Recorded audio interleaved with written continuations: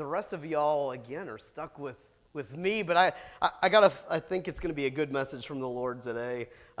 It's fun whenever God reveals things to me and I get to share it with you. You know, it's just really cool. Always looking for a fresh revelation and something new in the Lord, because there's always something new in the kingdom of God to explore. You know what my biggest fear was when I went into ministry? It was running out of things to preach about.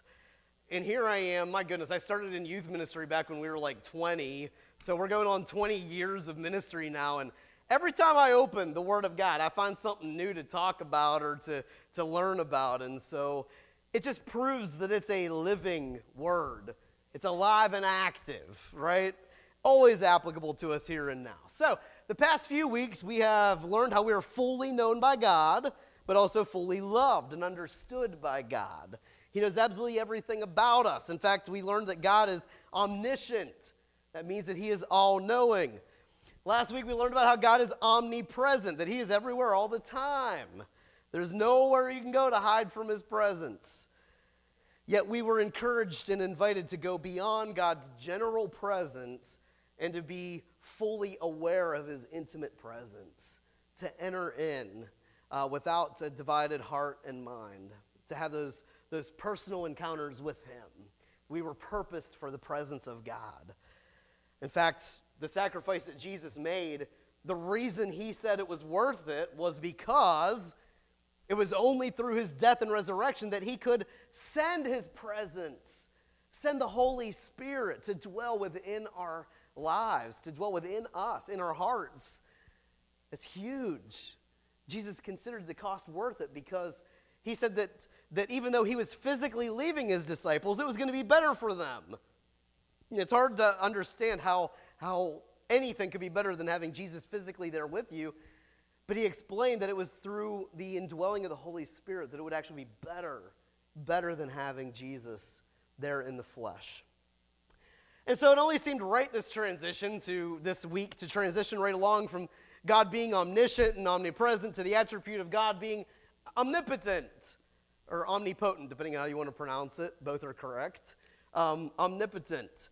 God is all-powerful. All-powerful. And this is honestly one of the most misunderstood attributes of God. You know, I've had people challenge me before with that question of, well, can God then construct a mountain that he can't move? It's sort of that double, like, well, can he do anything or can he not do anything? You know? It really makes you kind of scratch your head and think about it, but we'll talk about that another time. There's a real easy answer to that, and you'll have to keep thinking about it. I'm not going to tell you what it is. So anyways, God's power. Because the interesting thing about power is that power is only revealed and understood when its limits are put to the test, when it is able to be proven. Power refers to one's potential strength. You know, growing up, I used to go up to the Ox Hill Fair back when it was actually on Ox Hill Road, and my dad and I'd watch the tractor pulls, and not these new giant diesel hundreds of thousands of dollar machines. I'm talking, dude took his tractor off the farm, strapped a bunch of weight to the back, and said, "How far can I go?"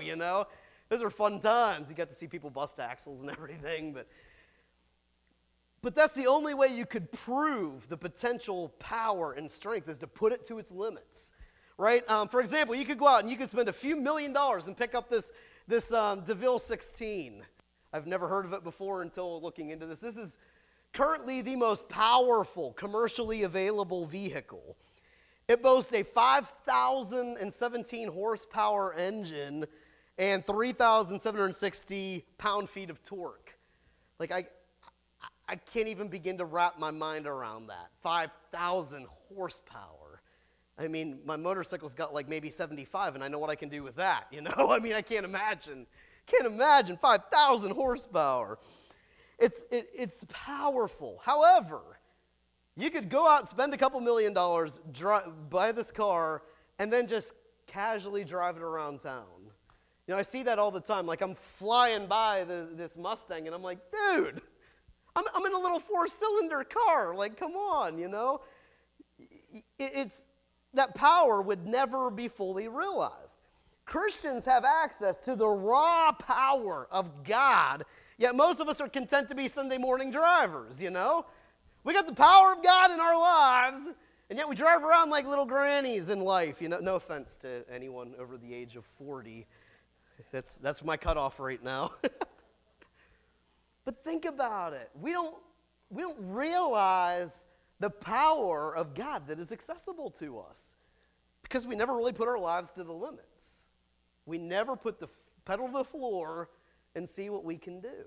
We're just content to kind of bounce about our everyday lives, get pushed around by circumstances, and we don't realize how strong we are until we actually walk through circumstances that take us to our limits, that we thought we would break, that we would be broken if we ever had to deal with that. But then you live through it, and you realize you're stronger than you thought you were, right? That's when you realize how powerful or how strong you truly are. But in fact, that's just a partial truth. We're going to talk about the fullness of that truth a little later. So God is omnipotent. He is all-powerful. There are no limits. There are no limits to his power. You can't take them to the limits because they're just not there. It's boundless. All power, all authority over all things is his. God reigns sovereign over all. That means he can pretty much do anything he wants to do. He reigns sovereign. He answers to absolutely no one for his actions. I don't know, has God ever asked you for advice or, kind of got your permission to do something? No. God's ways, his actions, they are always right. They are always good because God is entirely righteous and entirely true. And I love that you see this revelation in the scriptures, especially in the book of Job.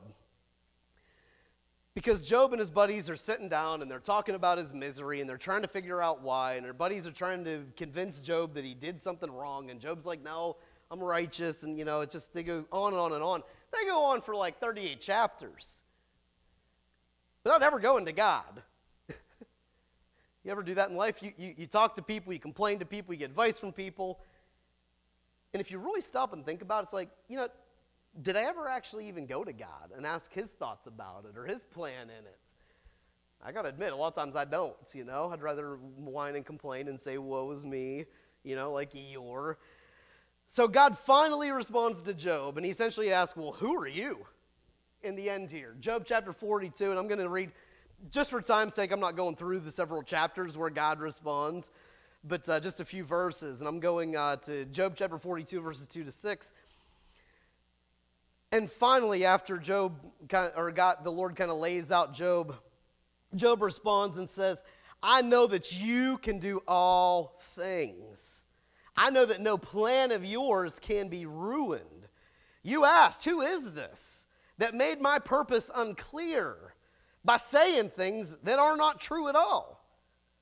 How often do we muddle up the purposes of God because we don't take time to ask God what his purpose is for them? Then Job said, surely I spoke of things I didn't understand. I talked to things that are way too wonderful for me to even know. You said, listen now, and I'll speak. I'll ask you questions, and you must answer me. Now my ears have heard you before, but now my eyes have seen you. So now I hate myself. So I will change my heart and my life. Job decided he's going to repent. He's going to change some things about himself in response to what the Lord had said. God even says to the prophet Jeremiah, and we quote this all the time, I am the Lord, the God of all mankind. Is anything too hard for me? In my prayer life, I like to remember this verse often because often I'm looking at things I'm praying about and I'm like, Lord, I have no idea how this is going to work out, and you got to remember that there is nothing too hard for our God. There is no such thing as impossible with him. Nothing is ever too far gone. Even a physical body could be dry bones in the desert, and yet he, with just a prophetic word, can bring them back to life and raise them up as a mighty army. I mean, there's nothing too hard for him. Think about Jesus when he encountered Lazarus. He said, I'm glad it took me days to get here. Like, that's just such a cruel thing to say. But he was glad so that they could see beyond a shadow of a doubt that Jesus is the resurrection and the life. that he has the power of death, right? And he raised Lazarus, even though he was a little stinky and a little decayed and a little rotten, he raised him back to life. God's power, being boundless, can never reach its limits. It can never be fully known and understood. However, his power is revealed to us in several different ways. And again, I wish I had a cool object lesson illustration, but I got the Word of God, and that's enough. First of all, it's revealed through his creation. I mean, just take a look at his creation, how powerful it is. We can build some pretty amazing things, but with just the wind, God can bring it all to absolutely nothing. That's how powerful he is. In fact, Jeremiah chapter 10, verse 12 says this: God made the earth by his power. He made it all by his power. He founded the world by his wisdom and stretched out the heavens by his understanding. His power created.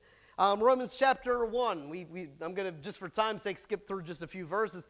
But it tells us that the wrath of God is being revealed from heaven against all the godlessness and wickedness of people.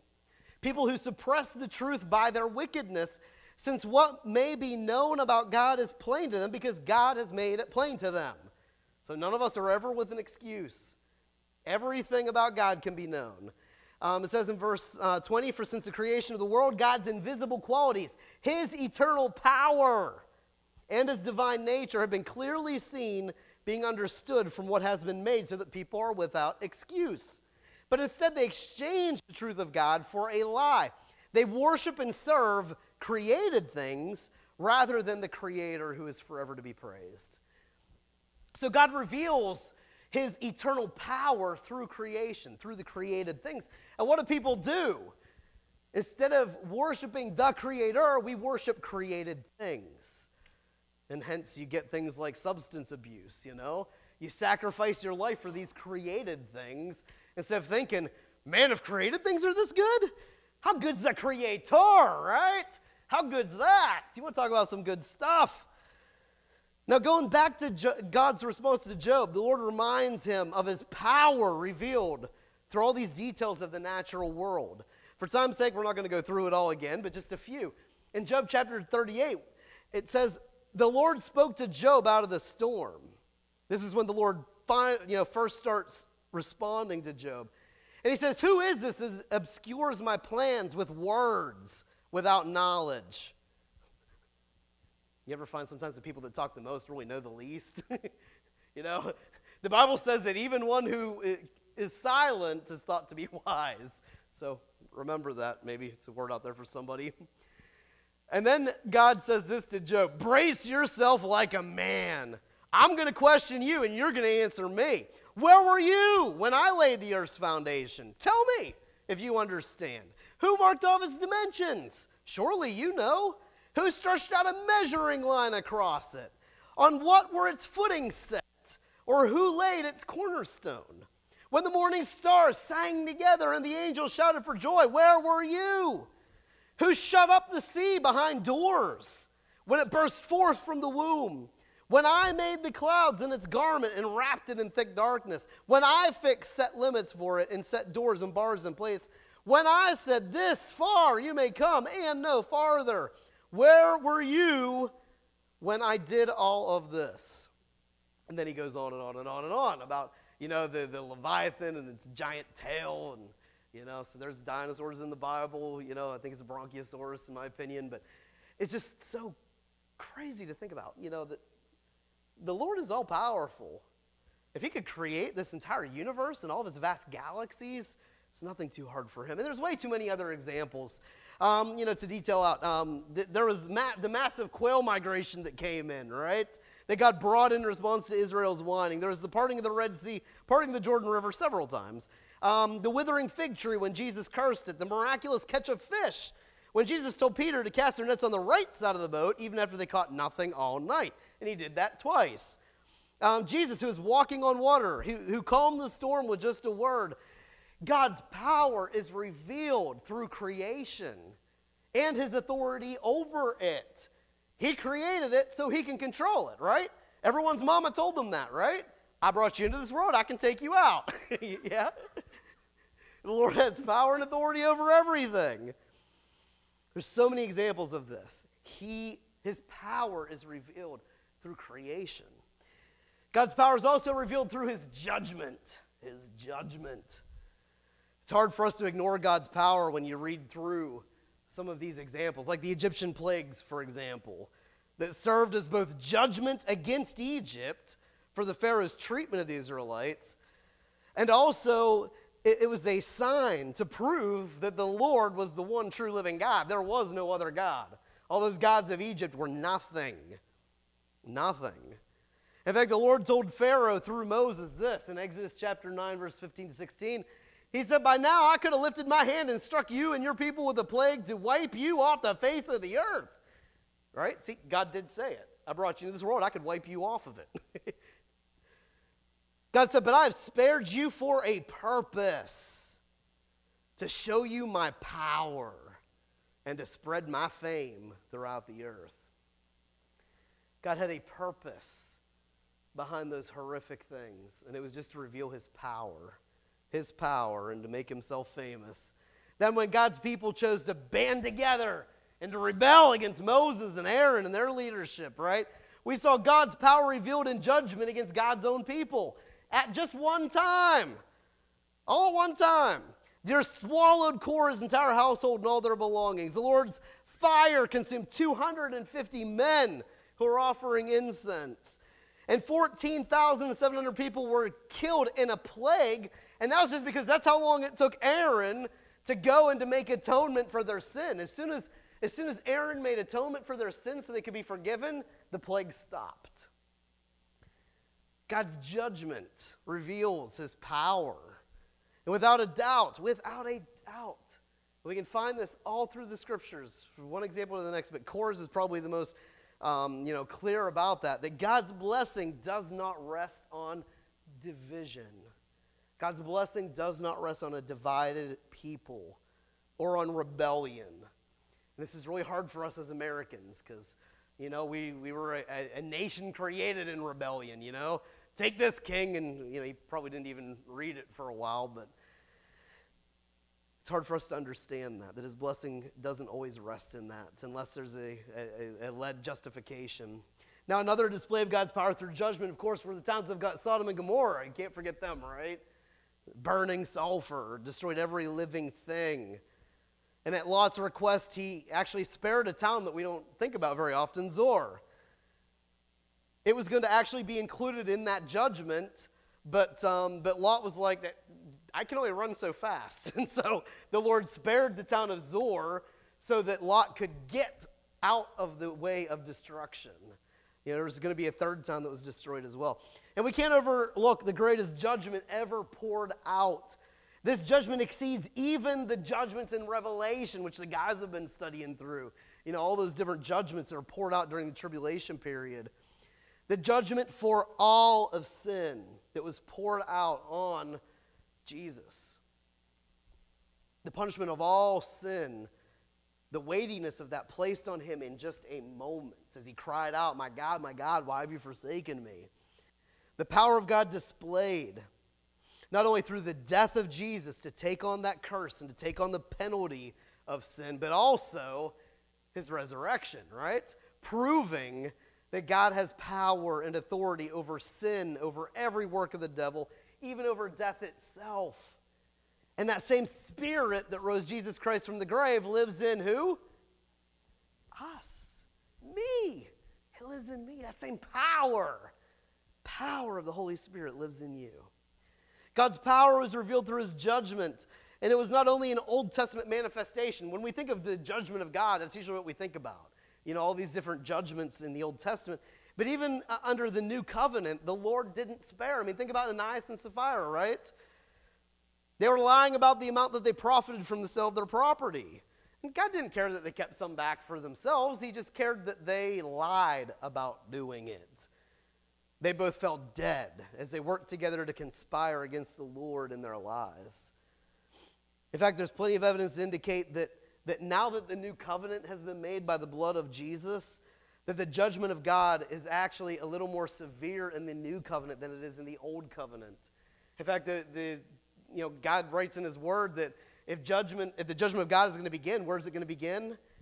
The house of the Lord, in the church. It begins with us. But for example, we find this in Matthew chapter 11. It says, then Jesus began to denounce the towns in which most of his miracles had been performed. This is really interesting when you think about this reality. God has a purpose behind everything he does, but he never overrides our will. And so if he does something in our lives and we don't respond in the way that he had purposed, Jesus, in all these towns that he did these miracles in, raising the dead, healing the sick, the blind could see, the deaf could hear, driving out demons. I mean, you name it. He performed all of these miracles, the provision that he brought. After he did all these miracles in all these towns, he began to denounce those towns because they did not repent. Then it says, Jesus said, and he goes through all these towns. There's one in verse 23. He says, and you, Capernaum, will you be lifted to the heavens? No, you will go down to Hades. For if the miracles that were performed in you had been performed in Sodom, it would have remained to this very day. But I tell you, it'll be more bearable for Sodom on the day of judgment than for you. He goes through this town where he performed all of his miracles, and he starts denouncing them. And he says on the day of judgment, it's going to be better for Sodom and Gomorrah than it is for those towns that didn't repent. Now, they spread the word about Jesus. You got to check this Jesus out. He's awesome. He does all these miracles, and go see him if you're sick, if you need something.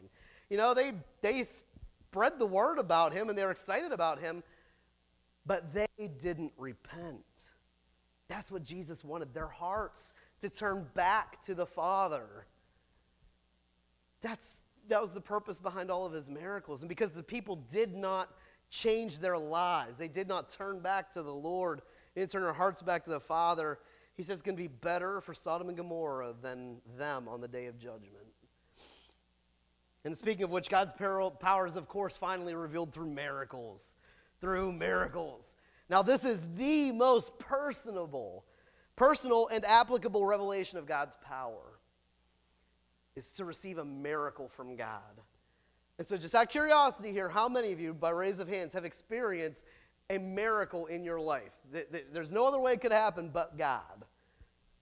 All right, so take a look around this room here. There aren't too many hands that are not raised who have experienced an undeniable miracle of God. That was God, It's so cool to think about. He loves you that much to manifest his power through a miracle for you, for your good, for your benefit, or through you for the good or benefit of others. This is what separates the gospel of Jesus Christ from really any other world religion or system of belief. It's the power behind the gospel, the power of God, the undeniable evidence through his miracles. The gospel of Jesus Christ, it's backed up by God's own power through miracles that serve as signs and wonders. Miracles serve as signs and wonders to make people wonder about this God and to point them to him, right? So that they would repent. In fact, there's several scriptures that we can use about this. I'm going to jump to Psalm 77 in verse 14, just for time's sake, but the whole psalm talks about the miracles of God. And it says, you are the God who performs miracles. You display your power among the peoples. So miracles do. They display, they demonstrate the power of God and how he personally and intimately loves you, cares about you, and wants to take care of you. 1 Corinthians chapter 2, verses 1 through 5. And so it was with me, and this is Paul speaking, brothers and sisters. Paul said, when I came to you, I didn't come with eloquence or human wisdom as I proclaimed to you the testimony about God. I resolved to know nothing while I was with you except Jesus Christ and him crucified. We got a pretty simple message, the gospel message.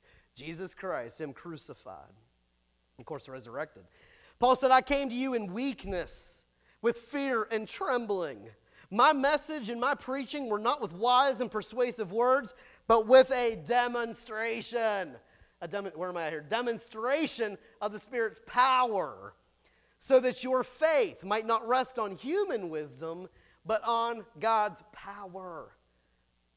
If you want to give people a salvation that's going to endure through hardships, they need to put their faith not in people or people's arguments or debates, but put their faith in the power of God through the Holy Spirit. And that's what Paul came with. Now, he was a very learned man. He could be very eloquent of speech. It wasn't that he could not do those things, but instead Paul chose to come in weakness and humility, in fear and trembling, claiming to know nothing but Christ and him crucified, so that they wouldn't trust. Because there's a whole history behind this about the whole town of Corinth and that region. They relied on so many, they just followed the wind with whatever the coolest teaching was at the moment. And Paul didn't want them to rest on the newest and latest trend in the church.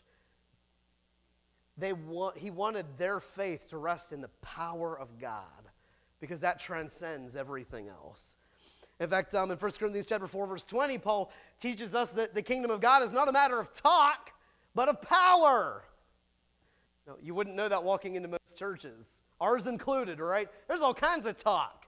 I mean, I blab, blab, blab, blab for like 40, 45 minutes every week. There's lots of talk in the church. But the kingdom of God, it's not just about words.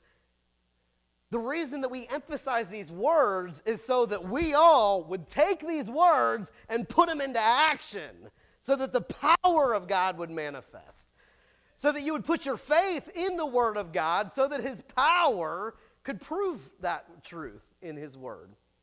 Because let's be honest, I'm going to say something that might be controversial here, but it's just a truth, okay? Anyone at all can read the text of this book, put together a sermon, put together a teaching. They could quote it. They could know it inside out and backwards. It's a book. It's words. But the kingdom of God goes beyond that. It's not enough just to know it and to teach it and to quote it and even to be able to preach a sermon about it. What we need is the power of God behind it.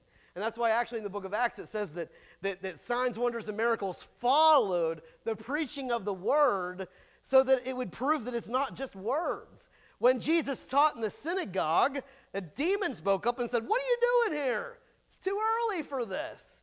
And people were amazed as he drove that demon out. Demons aren't in church services, are they? Yeah, they hang out in churches. But Jesus did that, and everybody was in awe of the power and the authority that he taught with. It wasn't like the elders and the Pharisees and Sadducees and the teachers and the what are the people that read scrolls and learn the scribes. You know, his teaching wasn't like their teaching. Even though it was based on the same word, his teaching was different. It held power and authority. And that should be us too. Not just quoting the word of God, but more of a show and tell. Let's tell them about it, but let's show them what that power is as well, right? Because it's not just the words of Scripture alone. It's the demonstration of the words that really change lives. We need an accompaniment of demonstrations of God's power. That's what truly draws people to Christ. That's really what encourages people to selflessly lay down their lives in faith in Him. Because people can argue with the Word of God. They can debate it. But what really challenges people is the demonstration of its power. That's what you can't deny. That's what messes with your head. That's what shows you there's something to this. That's hard to deny. In fact, Acts chapter 4, verse 13 to 14, there's this whole dispute that breaks out, and it says, when they saw the courage of Peter and John, and they realized that they were unschooled, ordinary men, they were astonished. They took note that these men had simply been with Jesus. But since they could all see the man who had been healed standing there with them, this man was crippled, he could not walk, but there he was standing, it says there was nothing they could say. Nothing they could say. There's nothing they could say because the man was healed, he was standing there even though he was a cripple from birth, and they could see it. There's nothing they could say. It's the power of God. That's what we need. We need more of the power of God. more. And it's ours, right? That's why there's no need to hide our past or allow shame and condemnation to keep us quiet about our weaknesses. For when we are weak, then he is strong, right? He's strong. God's power is revealed through our weaknesses when it couldn't be him, because he ain't the smartest tool in the shed. Unschooled, ordinary men, okay? It's okay if that's where you're at. Let the power of God prove itself, right? Sometimes we're too smart for our own good, and that kind of limits God's ability. It's when we say we can't, but God can, and you step out beyond your limits. That's a scary place to be, isn't it? When you step out beyond your limitations, and you are bold enough to say, get up and walk. Now, Peter and John, they could say that to 1,000 cripples and nothing might happen. But because the Lord was leading them in that moment at the gate called Beautiful to reach out their hand and be like, dude, I'm broke. Literally, that's what they said. I got no cash, but what I do have, I'll give you. Get up and walk. And he stood up and walked. Started praising God, jumping around. That's called faith. What was Jesus concerned about? That he would come back to the earth, and would he find faith? Are we willing to step out beyond ourselves and to admit, I can't do this thing, but God promised to? Let's put him to the test. Let's prove him to be true. And that's when you encounter the power of God. When you are beyond your limits, that's when the power is revealed. And that's what the early church did. That's all that they did. They couldn't do anything on their own, but they trusted in God. They trusted in his promises. And because of that, they were able to reveal the power of God through miracles. Miracles that display God's power. And that might be the very purpose. That may be the very purpose. Now, bear with me, because I know this could be controversial and whatnot, but that could be the very purpose behind sickness or disease or lack or need or some other thing that you're experiencing in your life. God may be allowing it for a purpose, and that purpose is to reveal his power, to give you a testimony of his power, to show that you couldn't, and doctors couldn't, and the banks couldn't, but God could. But God could. It's not that God causes these things, but God permits these things. Just like the devil. The devil had to get God's permission to go after Job and all of his belongings and everything except for his life, right?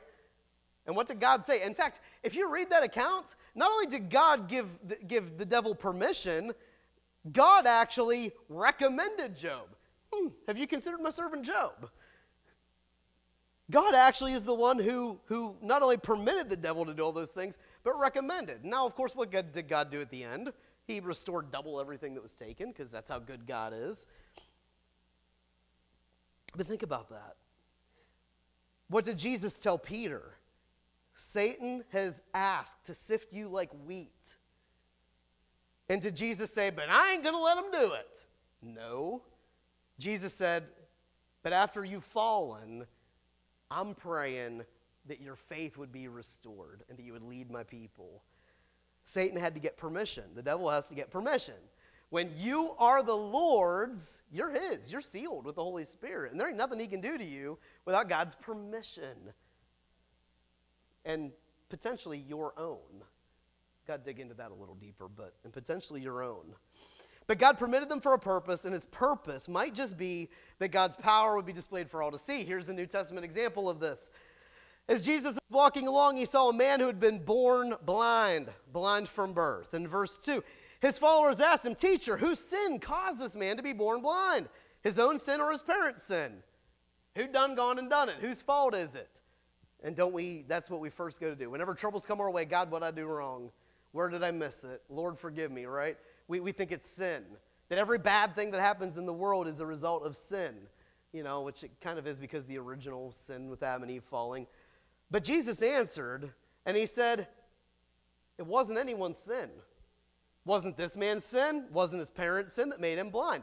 This man was born blind so that God's power could be shown in him. That seems cruel that God would intentionally allow a man to be born blind and literally stumble the face of the earth for all those decades. Because I think the Bible says in one of the other Gospels that he was almost 40 years old. Or maybe that was the man who was able to walk later. But anyways, he's a man, full-grown man. He was allowed to stumble through the earth for all that time. And when he was questioned about, Jesus said he was born blind so that God's power could be displayed. And then, boom, he was able to see. God's power was able to see.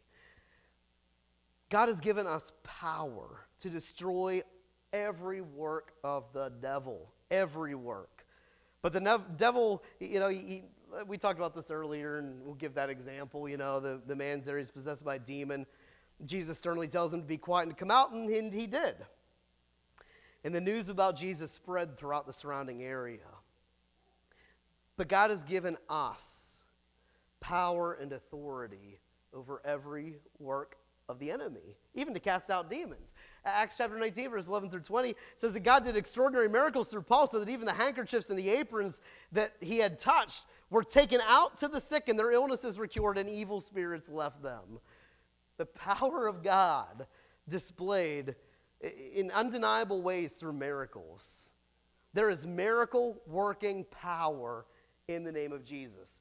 And if you're questioning whether this is something that you're even capable of, whether it's something you're even have the potential to do, to be a miracle worker, can God really do that in and through your life?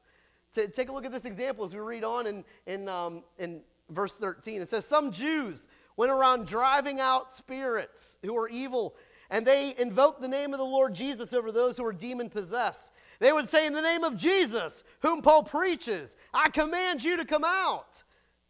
And it worked most of the time. Then they come across this other dude who had some evil spirits. 7 sons of Sceva, a Jewish priest. They were doing this. And then one day, the evil spirit didn't leave, but the evil spirit answered them. This is something new, something a little unexpected. One day the evil spirit answered them, Jesus, I know. Paul, I know about him. But who are you?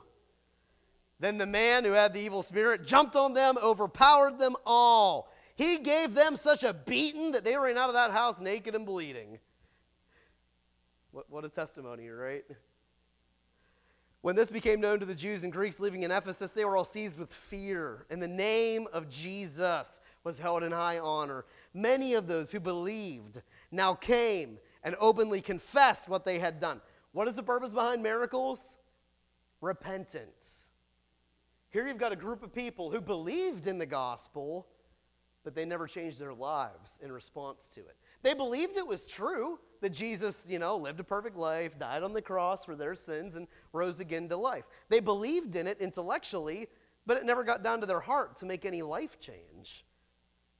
Many of those who believed, now they came and they openly confessed what they had done. A number of them were practicing sorcery. They brought their scrolls together and burned them publicly. When they calculated the value of the scrolls, it came to about 50,000 drachmas. And you can look in your Bible's little reference there how many dollars that is today USD. In this way, the word of the Lord spread widely and grew in power. There it is. They believed in the word, but they never experienced the power of it, the power of the gospel message. But once they saw what those evil spirits could do, and this thing was for real, that the 7 sons of Sceva were messing around with, then they come out and they repented of their evil ways, the sorcery that they were practicing. Then life change happened. And the scriptures, they're full of miracles that reveal the awesome power of God. The whole New Testament is full of them. We could go over so many examples today. But the demonstration of God's power through miracles, it is purpose to draw people to him in surrender of self, that they repent, that they change, that they surrender their lives to the power of God so that the Holy Spirit can create it within them a new creation. That's the purpose behind miracles. They motivate us to enter boldly into the fiery presence of God and allow it to burn away our old selves, Crucify that old self and anything at all that is in opposition to him. Because Jesus Christ is the same yesterday, today, and forever. He's been a miracle working from the beginning when he was there at creation. He was a miracle worker throughout the Old Covenant. He was a miracle worker throughout the New Covenant, as we find revealed in the New Testament. And he's still a miracle worker today. He still is today. He's still doing miracles. You can find testimony after testimony. And if you want one, just look around the room and ask someone who had their hand raised how Jesus is still performing miracles today. Miracles are not evidence of us and our spiritual condition, how sinless or how holy you are. Miracles are not about you. They're all about him. So don't discount yourself from receiving or for performing the miraculous, because it's not about you. It is about God. It is about his Holy Spirit within you. And it is about pointing people to Jesus so that they repent. In fact, here's another account that was also recorded about a non-believer performing miracles in Jesus' name. 7 sons of Sceva, the Jewish priests, they were not believers. They were just saying in the name of Jesus whom Paul preaches, right? They had no personal relationship, and the demons knew that. Jesus I know, and Paul, I've heard of him, but who are you, right? Here's another example. In Mark chapter 9, verse 38 through 40, John said, "Teacher, we saw someone driving out demons in your name. And we told him to stop, because he's not one of us." Jesus said, "Don't stop him. No one who does a miracle in my name can in the next moment say anything bad about me. Whoever is not against us is for us." If God can do miracles through even unbelievers, why? Because he honors his name and he honors his word. If God would perform miracles even for unbelievers, how much more will he do them for us, his children? His children. If the Heavenly Father honored his word, honored the name of his Son Jesus when it was invoked, through even non-believers, how much more when we call on the name of Jesus for a miracle, believing for it, telling the enemy to flee and to get packing, how much more will he honor us? Shouldn't we expect him to do the same in and through us? So let's dare to hope again, to let faith rise again. And the only way that faith can rise again is if we step beyond our own abilities, our own bounds, our own limitations. If you step out into the area that only Jesus can do this, you see someone hobbling around and you're like, and you feel that burning in your spirit, and you're like, "Oh, Lord, I don't know this person, this is embarrassing, and what if, and you know?" And you just say, "Hey, can I pray for you?" It's not on you. It's not about you. It's about him. Let him honor his word. You will be surprised at how many times God will actually honor his promises in and through your life. You can ask my own kiddos. They've seen examples of it. You know, ask Becky when we've done it. And God performed a miracle right there in front of us. He can do it. He will do it. With him, nothing is impossible. If his word promised it, then let's believe it. And let's go out there and let him prove his word once again. Right? Prove his word. Prove himself to be true. Prove himself to be all-powerful, omnipotent. Let's stop being Sunday morning drivers. Start putting the pedal to the floor, right? Don't walk out of these doors and just go about your normal everyday life. Step outside these walls. Know who you are. Isn't that what the demons kept asking? But who are you? Know who you are. Tell them who you are. They're going to start fleeing, right? There is power. Power, right? Wonder-working power in the blood of the Lamb. In the name of Jesus, amen? So let's get out there and show it. And for those of you who need an expression of the power of God, which is all of us today, come forward. Pray for one another. It's not about you or your sinlessness or your holiness. It's about him. Let him move here in this place and out in that community because they need it more than any of us. Amen. Amen. All right, so Jesus, we thank you for your name that is above every name. That it's your name, Jesus. We can destroy every work of the devil. That, Lord, even when we're experiencing sickness or disease or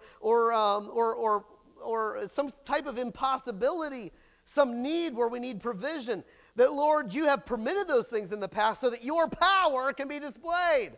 So, Jesus, here we are. We're hungry. We are thirsty. We are desperate for your power in our lives. We can't do this.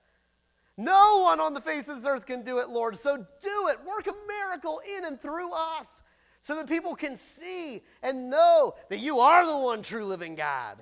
So that they put their faith in you because you're for real. It's not just about words. It's about power. That they can see a demonstration of your power in our lives and through our lives. Lord, help us to be like Paul in fear and trembling. Speak out in the community to those people who need your power.